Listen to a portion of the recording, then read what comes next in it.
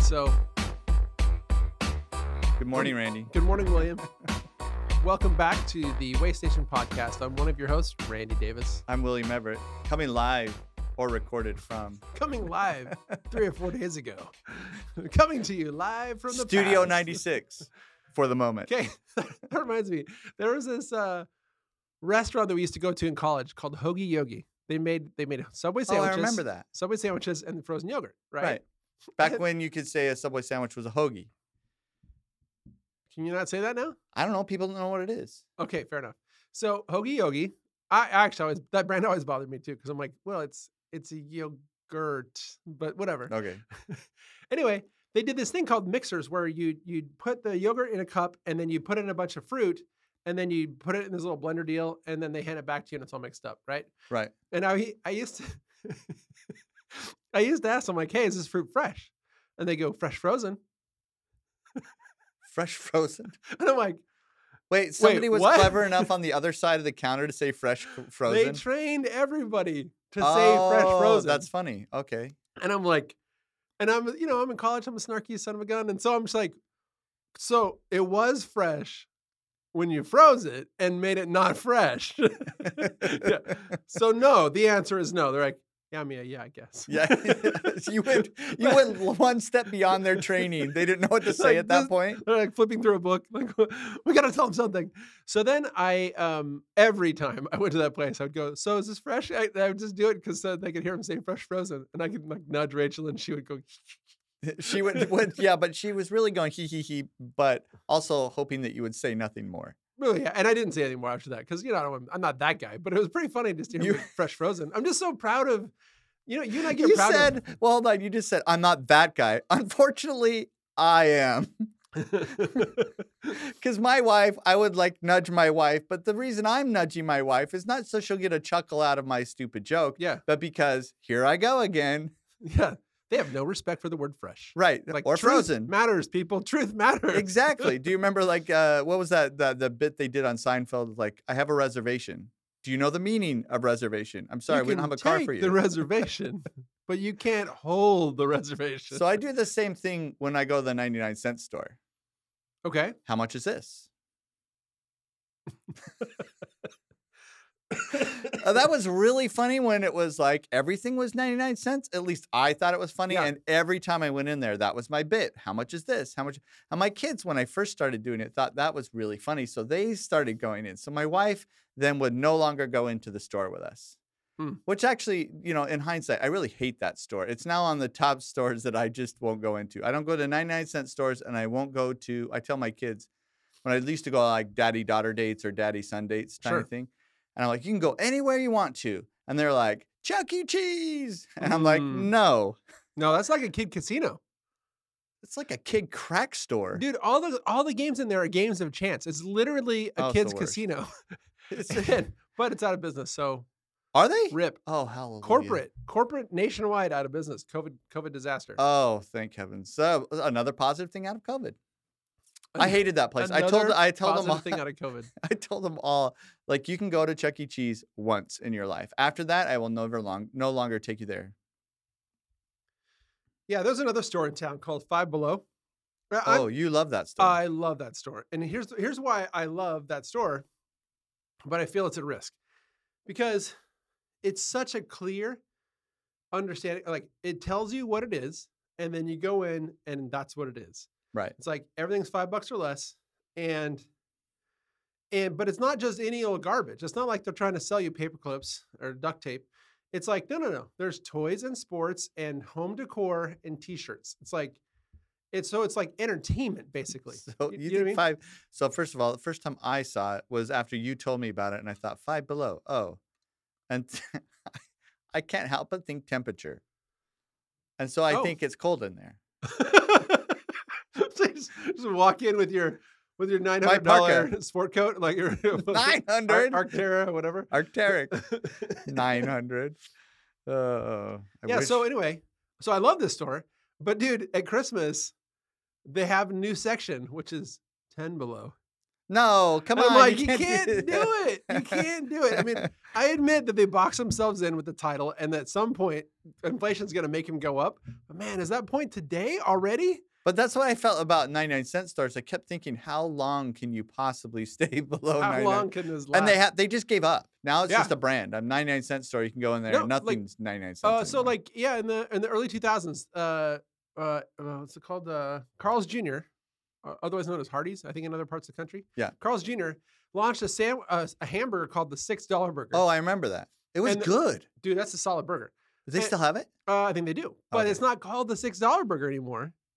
And it was called the $6 burger because it was $3.99, but it cost the same, but it tasted as good or better than the fancy hamburger you might get. Right. That was their whole for $6 shtick. at like a sit-down restaurant. That was their shtick, right?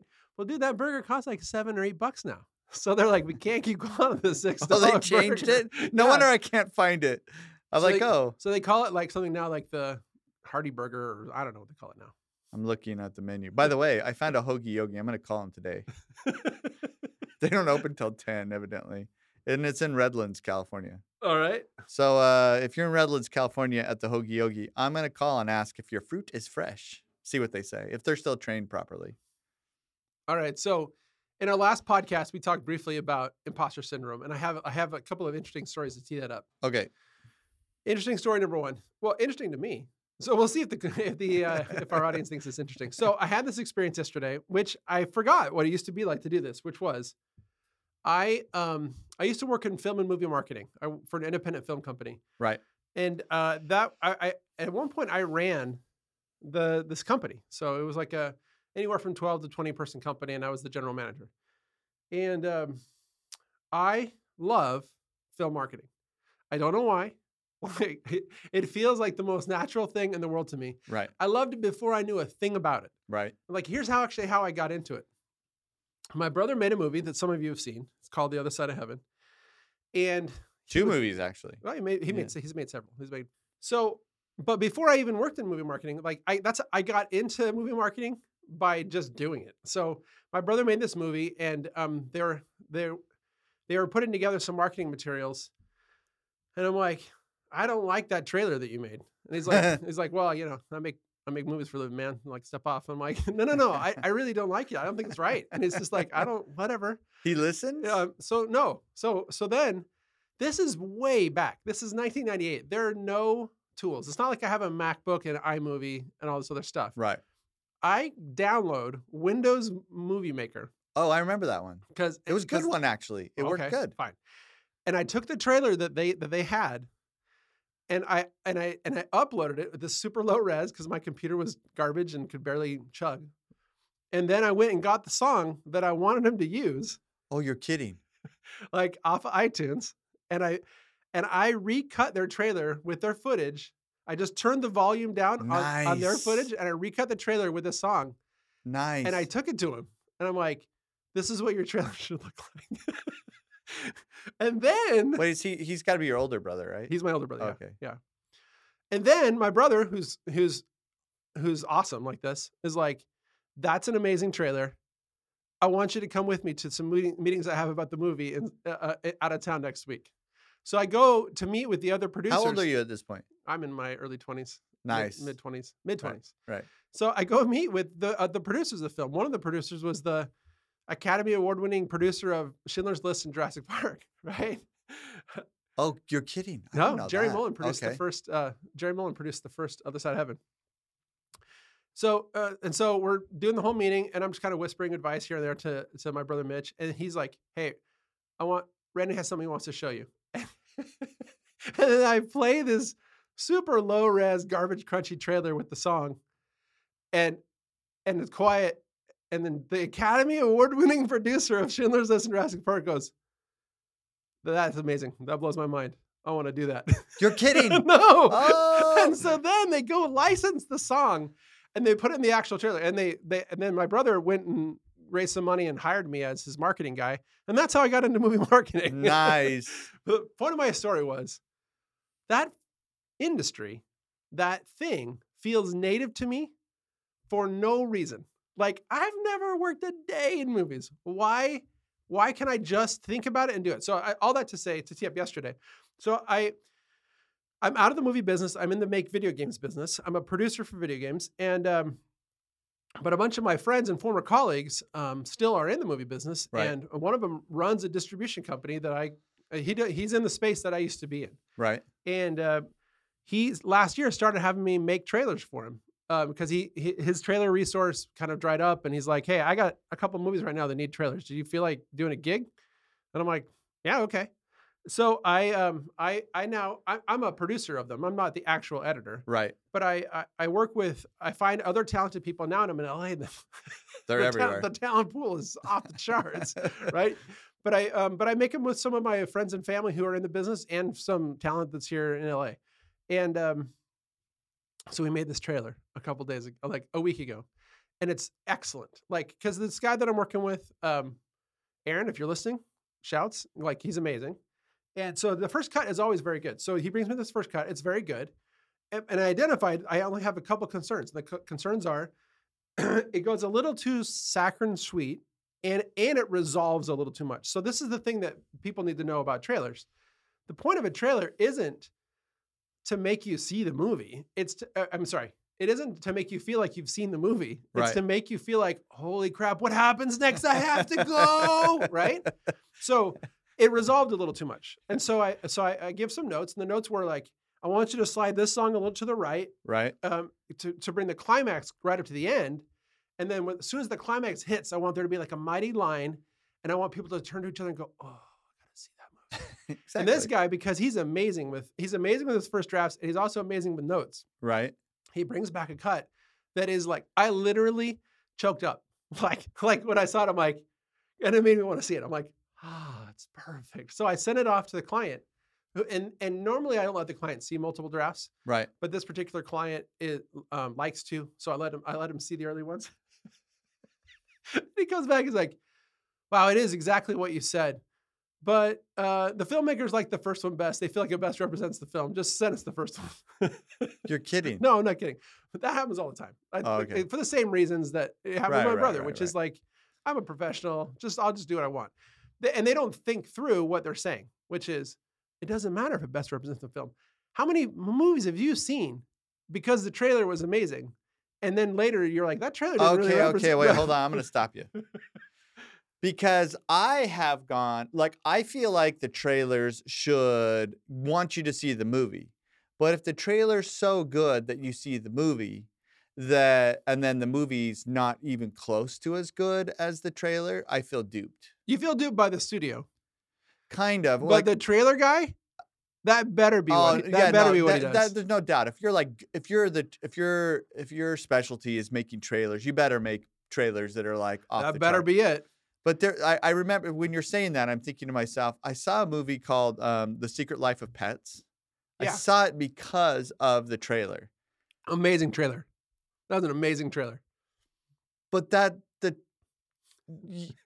movie was so bad. I know, but did think through what you're saying.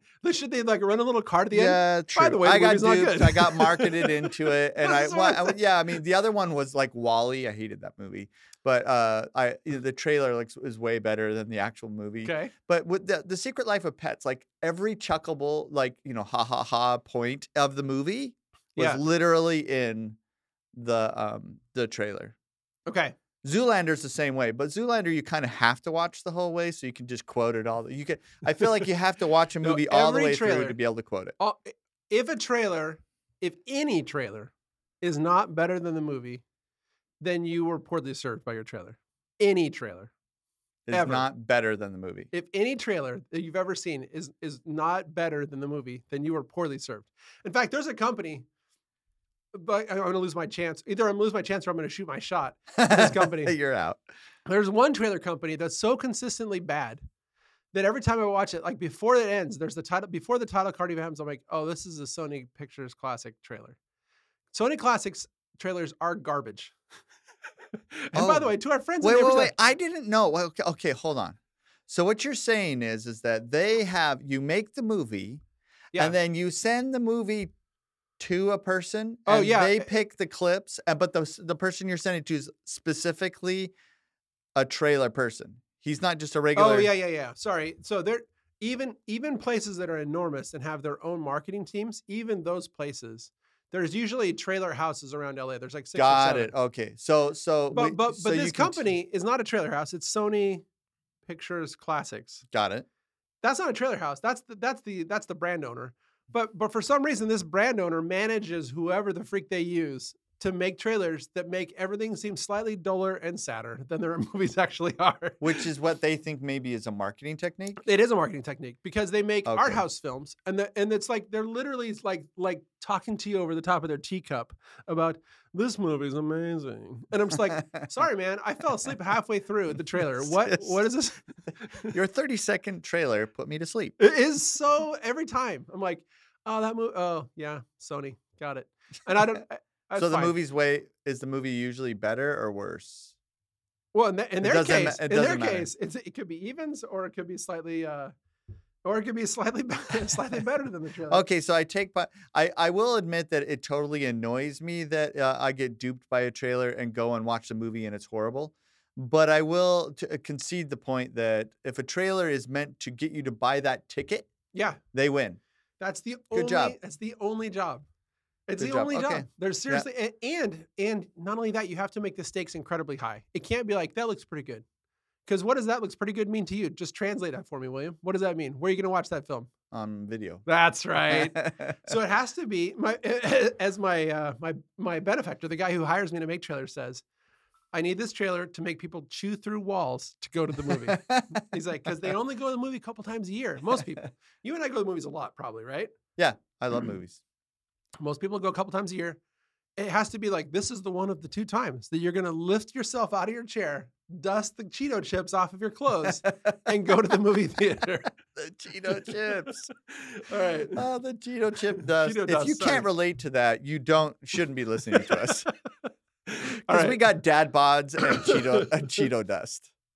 So By the way, what's it up? Do you like hot Cheetos? Flaming Hot Cheetos? Yes. Theoretically. What theoretically? I like the virtual version. I learned at a young age that I have like an allergy sensitivity to artificial flavors and colors. Okay. So there's mountains of food that I never really get to eat.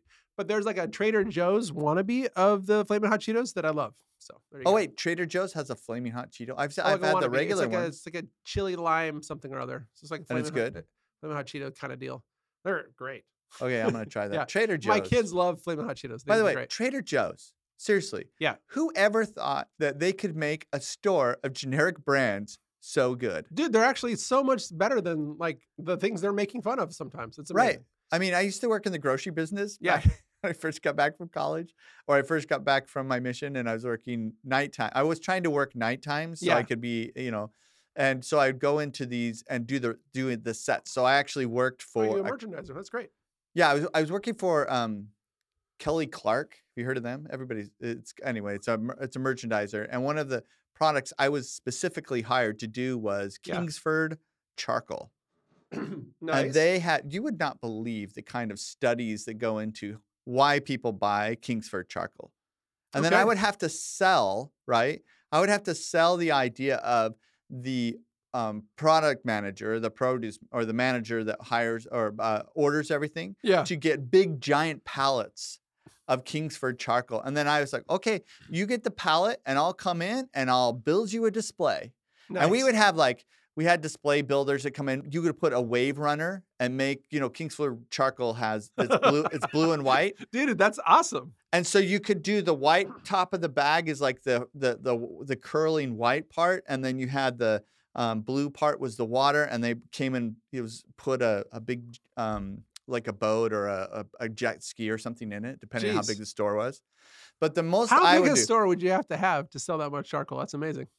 it was unbelievable. I was Yeah. and then I found out all these different things like end caps are really all about, they're just about what the product manager got a good deal on that month or something like that. Yeah. But we used to stuff it underneath the meat counter because we had all of these studies that would show that if you put Kingsford charcoal underneath the meat counter, it increased meat sales by 30%. Meat sales? Meat sales. Oh, very nice. And then they had the basket theory, which is anyone that buys Kingsford charcoal is going to buy meat and then ketchup and mustard and buns and lettuce and tomatoes. And they would go through like this whole thing. And so they would say a Kingsford charcoal represents a basket of $40 to $80. Yeah. And so we would go in there and try to sell all this stuff Oh, to I them. could talk about this all day actually, because I used to be in the. So when I was in the movie business, we used to have to sell DVDs, and we have these amazing guerrilla marketing stories from that. I remember some of those, which are great. We got to get to that. But so here's the weird thing about Yeah. I'm getting around to the Trader Joe's, Trader Joe's. which is really it's a generic brand, right? That they branded with their own name. Well, Safeway, for instance, has their own select brand or whatever they call it, right? Yeah. They make 3 to 4 times more money on that than they do Kingsford charcoal. Makes sense. So the average markup back then in grocery was 2%. Oh, wow. Where if you put in, your select brand, it was like 6%, Sure. right? And it was much cheaper, so some people would buy it if they're consumer conscious that way. So really, what would happen was if you didn't go in, every single set, which is all the shelves, has exactly the same agreed upon number of facings. Front facing. My job was to go in, and I was supposed to fix the Heinz ketchup facings and the Kingsford charcoal facings. Oh, wow. Okay. And it was this constant battle between the Safeway Select brand and us. Because if we didn't go in and claim our 10 facings out of the 15 facing set, right? Yeah. They would encroach. And our job was to push it all to the side. And we were supposed to do this convincingly. So the Select brands were never very good in quality. That's why I find Trader Joe's so fascinating. Well, they used to be way off. Now they're pretty close, but they used to be way off. Some of them are. I mean, some is good, some is bad. Particularly ketchup. Ketchup's pretty close. Oh, well, no. You asked me before if I had some, OCD problems, and ketchup's one of them. If it's not Heinz ketchup, it's not ketchup. It might be ketchup. Ketchup? What's that? But it's not ketchup. Okay. Heinz is the standard. So Trader Joe's. But they come out with this. Trader Joe's is unbelievably successful. Now they make in an ironic twist. I recently got Trader Joe's organic ketchup, and it's a miss. What? It's heavy on the vinegar. I don't know. Something. Yeah. I'm just like, boy, it feels like maybe they kept this in the shed out back. You know what I mean? Like it just doesn't feel quite right. And it's darker than regular ketchup, and I'm like, why is it darker? My mom used to make spaghetti sauce out of ketchup. That's how poor wow. we were. Okay. My mom's like, oh, spaghetti. I'm like, oh, what's on it? Oh, it's just spaghetti. I'm like, it's just ketchup, Mom. Don't tell anyone. Here you are today. Here I am today. Anyway, Trader Joe's is amazing that they created a huge store brand. No, but out of nothing. It's not because it's okay. It's pretty quality. It's because their products are good. Do you know what I mean? And their premise is interesting. So their products are like, yeah, that tastes good. And their premise is, what do two people that live together in the city what size do they want? And that's the size of stuff they sell you. So it's really hard to shop there if you have lots of kids because you got to buy 3 of everything. Oh yeah, because it's like true. 2 packs, right? Yeah, that's true. But it's great to shop there when you're just a couple of empty nesters, or when our family now has 4 people at home, so it's kind of within the relevant range for us now. But when we had all of our kids at home, 6 of us, it was like, man, Have you adjusted to that? Shopping and cooking for 2 less people? Because I certainly have not. We have not. We still just have extra food all around. Yeah, there's total leftovers. Yeah, it's weird. Oh, crazy. All right, so I am a native movie marketer. Okay, because you came out of in my sleep. I can just be like, oh yeah, you should cut that there, and that guy's wrong, and that music needs to be louder. Just in my sleep, right? Okay, I'm with you. By the way, I can relate to that. I'm probably not as good as you, but I do the same thing to a trailer. I'll listen to it and I'll say, that doesn't work right there, and why did they do that? And if they cut it right here, it would be much better. Yeah. Okay. If I had a little bit of training, I might be really good at it. I think you might be right. I don't know why. But I go a different way. I'm not going to be as good at that as you are, because you really are very good. I remember watching you do it just the other day. I'm like, whoa, those are really succinct. It's really specific. You know exactly. Yeah. But it's probably a combination of instinct and experience, to your point. So it's a superpower you discovered. It is, but without training. But without training. Right. This is the key. So now I work in video games, and I've worked in video games now for about 10 years. And when I switched industries to get into video games, it's because I had a friend who ran a video game company, and he knew that I could produce because he'd seen me produce a bunch of stuff with him before. Right. So he put me in that job, even though I did not know enough about video games. I just didn't. And I don't have natural instincts for video games, but I do have natural instincts for creative development. And that Venn diagram of those skills, like, it gives me 85% of the way there, right? Got it. But but at film, I'm like 100. Like, if someone walked into me and said, you should run marketing for Disney. Disney, the world's greatest marketing company. The world's like, who I think is very good at what they do. I'd be like, yeah, okay. I would not be scared You of could it. walk in. I would not be scared of Right. it. Do it. But if someone walked into here today, it was like, I want you to run EA, like, or, or Riot Games. I want you to just run the company. Right. You would feel like an imposter. I would feel like an imposter.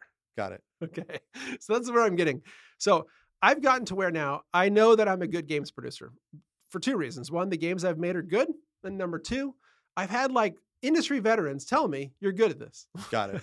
And I've had them tell me, like, you're very good at this from time to time. Okay. But all that does is put a Band-Aid over this feeling that I'm an imposter. Now, I'm mostly got it dialed in. Like, I'm like mostly, yeah. But every few months, somebody that's super deep into games and super native to games will just poke at me to test me and say, like, I think you're doing that wrong. I think you should do it like, I think you should do it like that. And I have to think about and remind myself, I'm good at this. This is not my first video game. Got it. I can make this decision. Okay. No, thank you for your feedback. Do you know what I mean? Whereas in film, I just be like, Papa's talking. Do you know what I'm saying? In case you missed it, he was waving his finger when he said, right? Like, yeah. Yeah, okay, I got it. All I got right. it. Okay, I understand. Okay, so that's a good setup for that's a good our setup. imposter. So when is the last time that you have felt, holy crap, I am over my head? Never. You asked this. I don't before believe the you, last- but I don't Okay. believe you. Okay, so here's the thing. I never really have felt that way, or B, the way I look at the world doesn't allow me to feel that way. So I can remember a time. Yeah. So when you asked that, I was thinking in the shower this morning. I'm like, where would I really feel like an imposter? And honestly, the first thing that came to my mind was a spelling bee. They're going to know. They're going to find out. I can't spell anything. And I used to be really embarrassed about it. You know, back when I was a kid, I would like, I don't get it. And it turns out like I have a piece of my brain that doesn't compute that, right? And they've kind of identified it in my head, and I've found ways. Yeah, that's related to dyslexia. Yeah, I have dyslexia, and I've always had it. And but I realized a long time ago that I knew ways around it. In fact, one time I had this. I really know economics pretty well. Like, right. I took an economics class at BYU, and I didn't do well. Now, part of that was because we were having our first kid. My wife was super sick the whole pregnancy. And so I was, off a little bit. So I actually retook the class so I could get a better grade. And I didn't get a better grade. And I kept thinking to myself, what is wrong with my head? Like, I went into a friend of mine who was he did testing, psychological testing. I'm like, I want you to test me for dyslexia so I can really understand how this works. And he's like, dude, you're in college. And I'm like, well, what do you mean? He says, you're in a major university. Why do you want to do this? And I'm like, well, because this one class. He goes, everybody has that class. Get out of here. Just leave. Like, so you couldn't put his concepts that you do understand into his testing format. Everybody's got that class. So just move on. So if you were asking me, where would I specifically feel like an imposter? Yeah. Any spelling bee with any age of child. Any age of child. Any age. Yeah. And I could be any age. I could be 48 like I am now, and you could put me in the 4th grade spelling bee, and I would be like, huh? Yeah. That would be, it would actually, and I'm not scared of many things. I would be terrified. Right. Just because I can't spell. I really can't. I'm like, my middle name is Littell. Okay. Okay. And it's Littell. Okay. Not Little. Okay. Okay. Yeah. 2 different words, right? Right. Okay, and other people, they make jokes with spelling. Like Right. you kind of did this when we were naming the way stations. Like I got the perfect name, the way station, and I'm like, okay, cool, and we'll spell it WAY, and I'm like, did you just do a spelling? Like, cause you missed me. And then you're like, way, like WEIGH. No, what? I'm out. I'm out. So then I learned that Einstein was not a good speller either. Yeah. And I'm like, good company. Yeah. So and That would be where I'd I've feel like. learned because of my some of my favorite business associates, yourself included, are dyslexic. Larry Miller, I'm pretty sure Larry Miller was dyslexic. I'm pretty sure he was. Yeah, I think that was the thing. Anyway, There's lots of people that are. I mean, well, it's not it's really. been attributed to, there's lots of people who become fighters to survive because of their inability to spell, take the fighting instinct all the way into their careers and actually thrive because of it. There's actually a bunch of documented cases. Done. Of I'm people- there. Dyslexic warriors. All right, dyslexic Unite. warriors, untie. Untie. That was a dyslexia joke. I don't get it. Because it's Unite. 'Cause it's differently. spelling. It's spelling. Why'd you do that? You just see, I told you. I don't know. I now feel like an imposter. Great. That feeling is how you feel. Okay, so However, I do make dyslexic jokes, right? You know that dyslexic people don't believe in dogs. Dyslexic atheist. Yeah, Get it. don't believe in Get dogs. it? Dogs. I do get it. Like, For those people that are just as slow as me with spelling, dog and God are backwards. all right. So we live in a time when people have identified and named this feeling, the feeling that you're going to be discovered for not belonging in a place. Okay. And they call it imposter syndrome. And I think that this is a fascinating topic, not just because it's a hot topic, but because I've known people who have entered a space, demonstrated that they're excellent at it and belong there, and still need me as a manager or a leader or as a friend to be like, you've demonstrated excellence. You belong here. People that tell you that you don't belong here are dum-dums. Do you know what I mean? And They're poo-poo heads. it's been actually one of the most valuable things that I've done for some of my smartest friends Okay. is to be the voice of belonging. Like you belong, right? Okay, wait, can I ask a question? I may be parsing this a little bit Yeah. so I understand. Are you saying that someone that is motivated by affirmation is possibly suffering from, or always suffering, or possibly suffering from imposter syndrome? I am not. It sounds, those are intersecting ideas and even parallel ideas, but it's not that it's beyond affirmation. It's not like, good job, attaboy. Okay. It is like, what do you mean you're going to quit?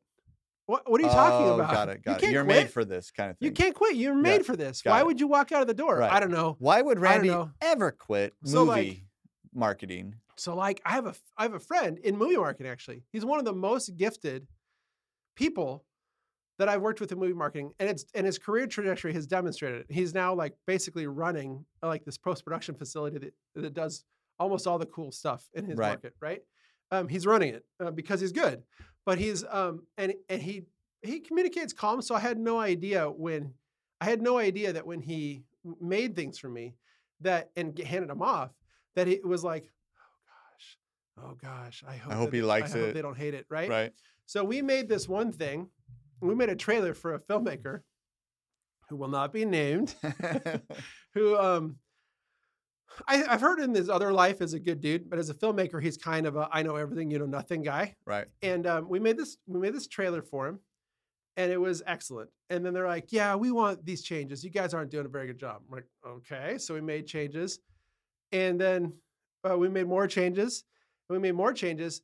And I could see my buddy who was helping make this getting irked, but I didn't know that inside he was like, I am failing. This filmmaker, right? And then at one point, the filmmaker was like 3 days before the campaign's going to run. The filmmaker's like, yeah, it's not approved. We need more changes. And I realized what was happening. And then I saw that my buddy was suffering. I care way more about my buddy than I did about this little film. And so I fired back an email and says like, well, we've done the best we can. If this isn't approvable, we'll just cancel the ad campaign. Good luck. And be quiet, Papa's talking. Be quiet, Papa's talking. Right? So they came back later and I'm like, wow, that was really rude and da da da da. I'm like, cool. And they're like, so yeah, we approve it. I'm like, okay, great. That was horribly rude. Yeah. But we approve you. That's not the part of the story that that's the Randy brag right there. But the real part of the story was my buddy pulls me aside later. He's like, thank you for doing that. He's like, I really feel like I was being mistreated. And I didn't realize that he was having this whole journey. Right. Which is really common in the creative arts, honestly. Common as in like, I don't know, 30% of all people doing it are just like, oh gosh, are they going to find out that I suck at this? I'm a fraud. You know what I mean? Especially actors. Well, yeah. I mean, I think, okay, so here's the thing. Like, I actually think paradigms and the way people filter the world are kind of where this is the way I see it. Okay. From my perspective, I don't feel like an imposter anyway. I felt behind before. Like, I remember my first classes, I'd gone to 2 different community colleges before I ended up getting into BYU. It took me 3 times, by the way, to get into BYU. And the only reason I got in, I think, is because the counselor who was like in charge of reviewing my application was out on maternity leave. And the one that took her place was like in the process of reviewing my 3rd application, right? And she's like, hey, can you come in and talk to me? And I'm like, oh, done deal. Yeah. I'm like, yeah, right now I'm good. I'm Let's do over it. Yeah. So I walk into her office and she talks to me, and like before I know, okay, we're gonna let you in. I'm like, yeah, I got an interview. And by the way, I tried to crash an interview with the other counselor, and it was like a no-go. Like, oh no, you're not a student. I can't talk to you because that would be unfair to the other blind applications that they're looking at or something like that. I don't know. Anyway, so I remember sitting there. I went from community college to UVU now was called UVSC. So what was that? Utah Valley Community College. State College. Yeah. UVSC. Oh, that's right. State College. Okay, so I went from community college, Glendale Community College. Then I went to UVSC before it was UVU. And then I got into BYU. Yeah. And I remember sitting in my first BYU class, and I'm sitting there, and I mentioned this last time, the person, like the influential professor that really changed me. This was that class. And I'm sitting there, and he's like, before we go on in this class, we're going to be talking. So the class's name was The Origins of Human Freedom, which to me sounded fascinating. Sounds great. Yeah. It's very fascinating. And he's like, so, your first assignment is to define time. And I remember looking around, and at this point, I'm still the smartest guy in the room. In my head. In your head, right? Yeah. And so he's like, and then I'm thinking, okay, I could figure this out. Or, give me some time and I'll figure it out, right? And I thought it was going to be an assignment where next class we'll talk about it. No, he starts going around the room. By the way, there's only like 20 kids in this class. Okay. It's like a 300 level class, and he points and points and points. And I'm getting to be the last one. And all these answers were like, whoa, that's really smart. Yeah. They always start. Well, that guy's whatever he said. The first guy is like, anecdotally, I'm going to say. And I'm like, anecdotally? You have time anecdotes? I don't have time anecdotes. I've never thought of a time anecdote. And he gets to me, and I'm like, I can't remember what I say, but I remember at that moment thinking, yeah, maybe I'm not the smartest guy that I thought. Now, that was like a fleeting moment. And I go back to this idea that maybe I had a narcissistic upbringing. My mother overcompensated because we didn't have a dad telling us that we could do truly anything. Yeah. And so, but see, that's the thing. Okay. So you and I both were raised with parents that were telling us you can do whatever you want. Right. You can be president. You can go to space. You can do whatever you want. Right. And just try hard and believe and you can do it. Well, my mom went on beyond that. You have an IQ that can take you really far. Now imagine being who you are. Right. And having had parents that follow you around saying you're trash. Like everything you do turns to garbage. Yeah. It does make you sad. Like Cruella de Vil. It does make you sad, but you work with people who are like that. And when they work, they don't just work to be excellent. They work because they're fighting ghosts of that dark past, trying to put the voices in their head are saying, you're fighting imposter syndrome. You're fighting imposter syndrome. So how do I help them? I think you identify excellence. I think you and put it identify on a I think you board. identify excellence and you call it out. I saw what you did. That was excellent. You know what I mean? I think you do that. I think, and sometimes putting yourself out there like that can backfire, Okay, so I have a but question. not nearly as much as just withholding. Does this relate to people that are comfortable in their own skin?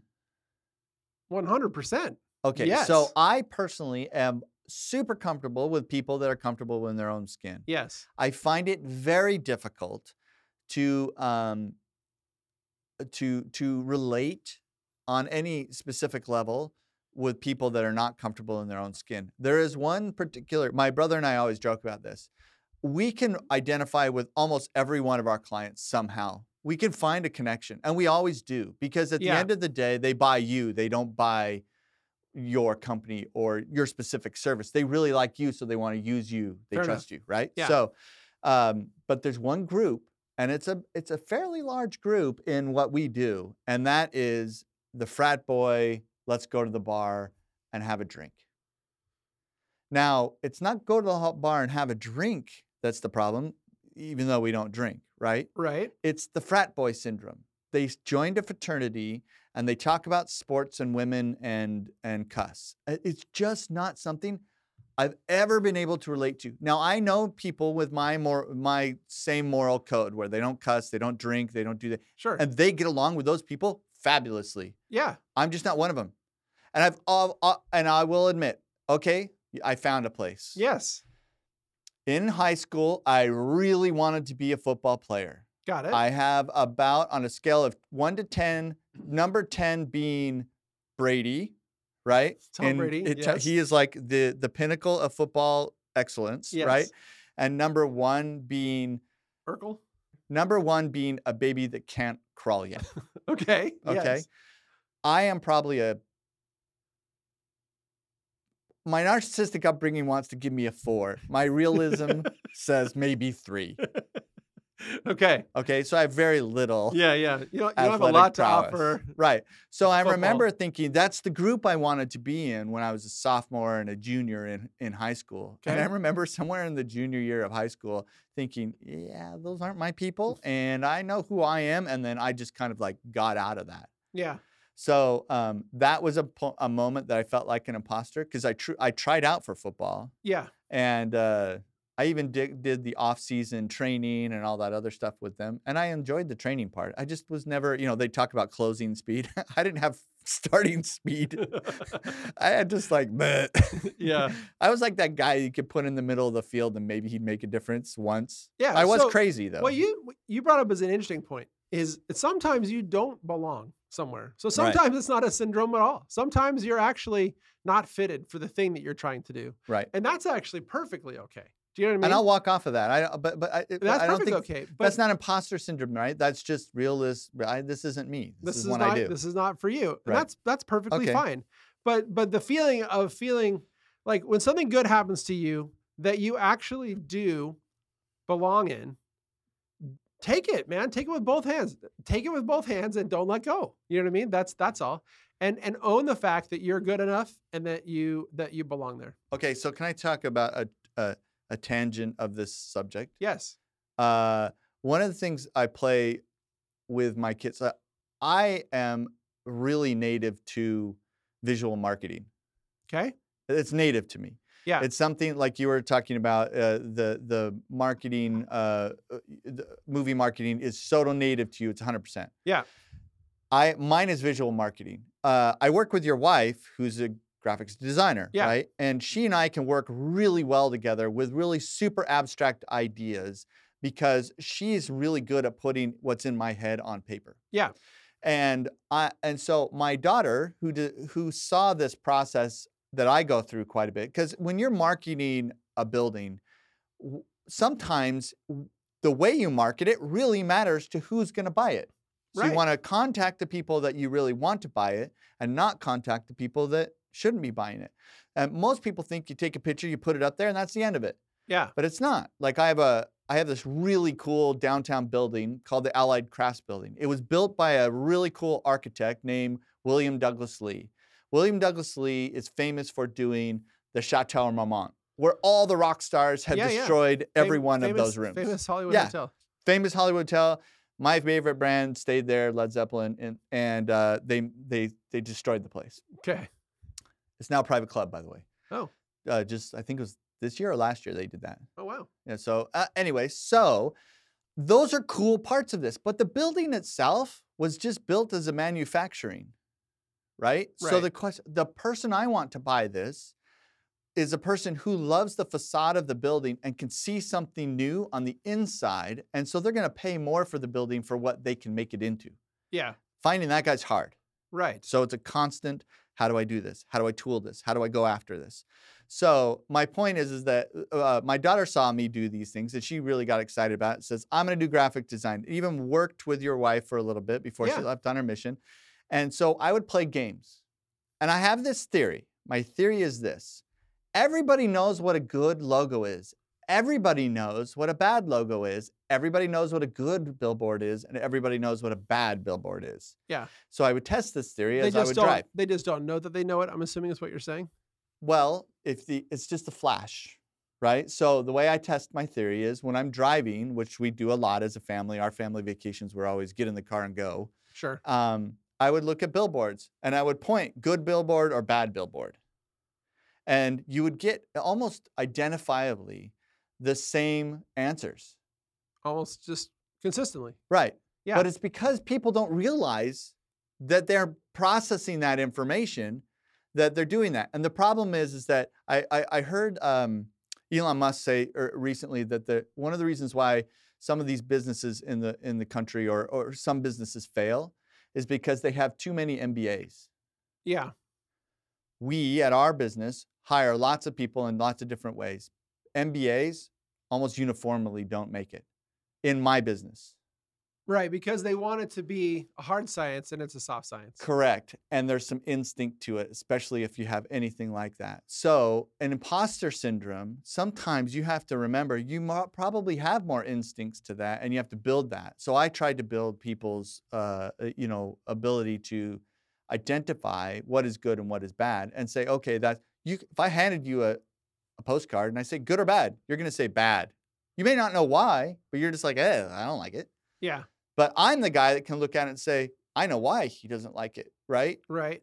And then I can go and articulate that with a thing. So part of imposter syndrome, I think, at the end of the day, this has gone on to a long rant, but is that people don't realize that they already have some natural instincts into lots of different things, and they don't accept that it is an instinct. They're always going to defer to someone else who knows better educated, better trained kind of thing. Yeah. Oh, that I actually have a theory of genius that kind of dovetails with that, which is I don't think that everybody is a genius at all things. And I definitely don't think that society's definition of a genius, which is to be academically minded, right, is a good definition of genius. I agree. I believe that there are people who have built-in gifts for X, Y, or Z thing, whether it's outdoor signage, whether it's identifying a good music lick, whether it's writing amazing lyrics to something, whether it's just being. I once had the blessing of knowing a guy when I was a missionary who was a landscape architect. And how he got commissioned to do this really expensive job. And when it was all done, he refused to take any money. And he said, they're like, why won't you take any money? Because this is a garden for God. Awesome. And he just walked away because he is a genius at landscaping, right? Okay, all that to say. This is a garden for God. Yeah, all that to say, if you're good at a thing and you got the shot, then you belong there. Keep doing it. And if you feel like you're not fitted, but you're actually not fitted, well, then make a change. There's nothing wrong with that. Right. All right. By the way, wait, one question. Yes. Before you decide this is over, Steve Jobs. Yes. Didn't finish any of the accolades of colleges, et cetera, and so forth. Right. Yes. What's he a genius in? Consumer empathy. I agree. No, for real. Yeah. People are going to say, no, he's a computer science genius. No, he didn't invent any of the things that he sent into the world. Right. He refined them by saying, I'm confused. Do it again. I'm confused. Make it easier. Right. I'm confused. Make it simpler. And he was brutal about it brutal about it. because he knew he was a genius in the space. And he was. Yeah. He changed the computer world. Nobody thought he could. He got fired from his own company that he started and then came back and resurrected them from the dead and made them one of the most valuable brands in the world. Yeah, second most valuable company in the world right now. I think second or third. What's number one? They always go back and forth. There's like 3 or 4. So Aramco is one, Microsoft is up there, Amazon's up there, and Apple's up there, and maybe Google. Those are like the tops. Anyway, I'm looking at the most valuable. By the way, I already told you I found the Hoagie Yogi. I'm going to call. Yeah. All right. So I have a brag. This is unrelated. We're doing a radical subject change. We only have a few more minutes. Ooh, Microsoft's number 1 right now. Okay. By the way, stock market's dumped their fire the last couple of days. Thanks, stock market. All right. So thanks, stock. Like it's an inanimate object. It's not. No, it's not. It's running for its life. Can't be inanimate if it's running. Oh, for I was its wrong. life. Microsoft is 2. The Saudi Arabian oil company is Aramco. number 1. Yeah. Aramco's like 2 trillion or something. It goes Microsoft, Apple. It's a Saudi Arabia oil company, 1.6 billion. Trillion. No. Trillion. Capitalization, 1.6 trillion. Microsoft, 1.3 trillion. Apple, 1.285 trillion. And then Amazon, 1.233 trillion. Yeah. Can you imagine? We live in a world where companies are now measured in the trillions. It's pretty crazy. It's pretty crazy because I've heard this riddle once before, which is if someone came in here and said, they'll give you $1 billion, you can just have it. All you have to do is count it. Would you take it? And the reason it's a riddle is someone did the math. It would take like 75 years to count $1 billion. In ones? No, it's like, yeah, if it's in ones, it's like X amount of bills per second, X amount of bills per hour, X amount of hours in the day, X amount of hours in a year. It's like 75 years or something crazy. So I think my thinking abstractly. Trillion is 1,000 times bigger than that. But I'm thinking abstractly. Can I get a counting machine? No, you're not. By the way, can you think abstractly and do things like that? Because my son the other day says, "Hey, Dad, you want to play Battleship?" I was like, "Sure." So you know what he did? What? He put his battleships one peg in the hole and the other one's hanging off the grid. And I'm like, I've got I'm like, why haven't I sunk that thing? And he goes, "Dad, you haven't sunk it. I promise." Call the Navy. They need him. You know, they need him. Yes. I said, and he goes, "Dad, there's no rule against it." I'm like, oh my gosh. Yeah, kind of. There is kind of. So I have crows in the neighborhood. Have you ever had crows in the neighborhood? Yeah, they're bad. Not great. Not great. And they make lots of noise. Lots of noise.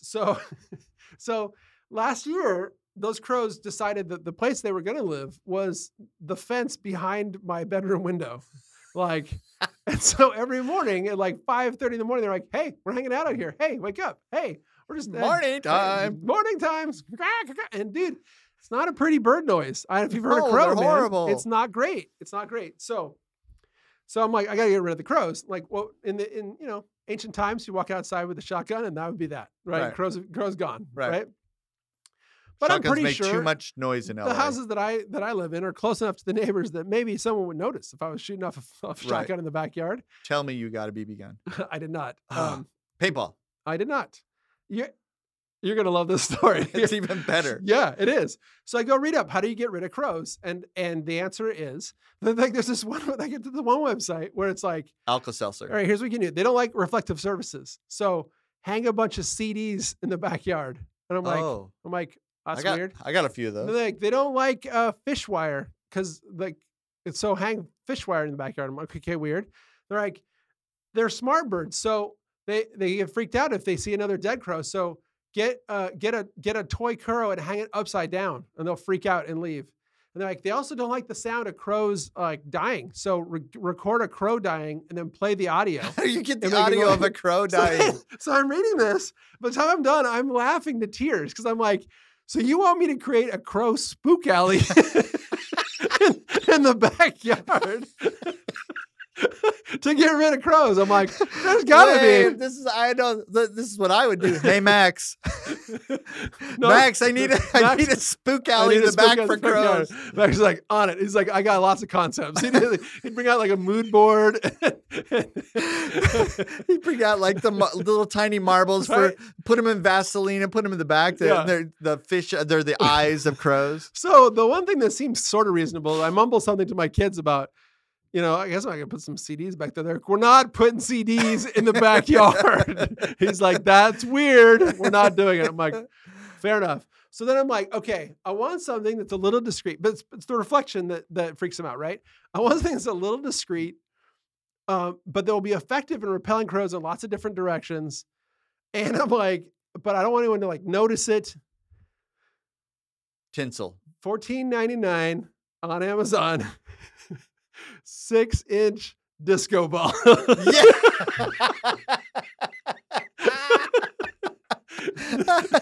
Does it plug in? So no, it doesn't plug in. It's just the reflective it's mirrors all around a sphere. So then I tie it to a wire and I go to my backyard and I hang it from this palm tree that we have in the backyard. We have this beautiful palm tree back there. With a disco ball on I it. get it around a frond up there. I hang it up really high. And I'm like, well, that's high enough. I can't even really notice it, right?